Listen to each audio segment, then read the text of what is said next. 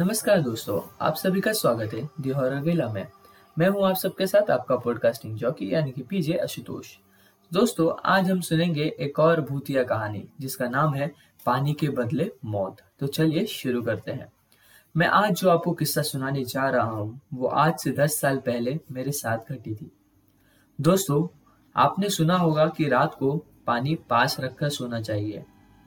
ये मेरी कहानी पानी पर आधारित है। आज से 10 साल पहले मैं अपने मामा के यहाँ जैसलमेर गया। वहां जाकर पता चला कि यहाँ तो 2 साल से अकाल पड़ा है और पानी लेने के लिए 5 किलोमीटर जाना पड़ता है। मामा मामी से मिलने के बाद मेरे मामा का लड़का और मैं पानी लेने के लिए चल पड़े। रास्ते में पैदल चलते हुए थक गए थे और एक जगह बैठ गए।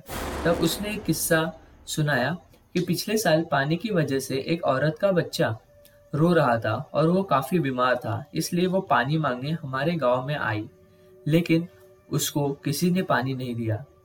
जब वो वापस लौट रही थी तो रास्ते में उसको ठाकुर के घर पर पानी दिखा, तो उसने बिना पूछे पानी पीने की कोशिश की। जब उसको ठाकुर ने देखा तो वो बहुत गुस्सा हो गया और आग बबूला हो गया और कुदाली लेकर उस औरत को तरफ दौड़ा।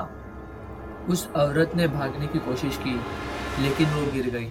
ठाकुर के बिना आवताव देखे कुदाली से उस औरत की हत्या कर दी। उसके एक दिन बाद उस बच्चे की भी बिना पानी के मौत हो गई। कुछ दिनों बाद खबर आई कि उसी कुदाल से ठाकुर को भी किसी ने मार दिया और धीरे धीरे उसके पूरे परिवार को किसी अनजानी ताकत ने मौत के घाट उतार दिया।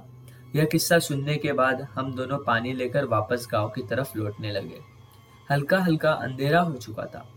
अचानक हमारे सामने एक बच्चा आया और पानी मांगने लगा, लेकिन इतने दूर से पानी लाने के कारण हमने उसे पानी देने से मना कर दिया। घर पहुंचकर मैंने खाना खाया, ऊपर पेड़ के नीचे पलंग पर सो गया। अचानक रात को वही बच्चा मेरे सामने आया और पानी मांगने लगा। मैंने ध्यान नहीं दिया और गुस्से से उसे कहा कि चले जाओ, और मेरे सामने वो औरत दिखाई दी। अचानक मैं उठ गया और देखा वहां कोई नहीं था। मैंने सोचा कोई सपना आया होगा। फिर रात को 2 बजे के आसपास मैं पेशाब करने के लिए खुले मैदान की तरफ गया और मुझे पानी शब्द सुनने दी आया। मैंने सोचा मामी होगी। फिर मैं वापस पलंग की तरफ लौटा ही था, अचानक फिर पानी शब्द सुनाई दिया। अब मैं गुस्से से आग बबूला हो गया और कहा, कौन है? सामने आओ, अभी पानी देता हूँ। इतना कहते ही मेरे पीछे किसी ने के होने का अनुभव हुआ, तो मैंने पीछे मुड़कर देखा तो एक औरत कुदाली लेकर खड़ी थी। मैं डर के मारे बहुत जोर से भागा और रास्ते में एक पत्थर से ठोकर लगने की वजह से मैं नीचे गिर गया। उसके बाद जो हुआ वो चमत्कार से कम नहीं था।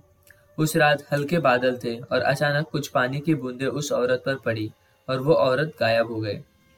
मैं अपनी जान बचाने के लिए प्रभु को धन्यवाद देने लगा। अगले दिन सुबह ही जल्दी 5 बजे मैंने अपने घर पर मकराना जाने का ठान लिया। मैं अपने मामा मम्मी को बिना बताए निकल पड़ा। स्टेशन पर पहुंचा और बैठे हुए मैंने देखा कि बच्चे रो रहा था।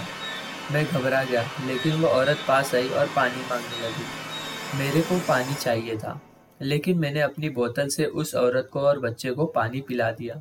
उसके बाद रेल आ गई और मैं अपने घर पहुंच गया। उसके बाद से मैं हमेशा पानी अपने पास रखकर सोता हूँ।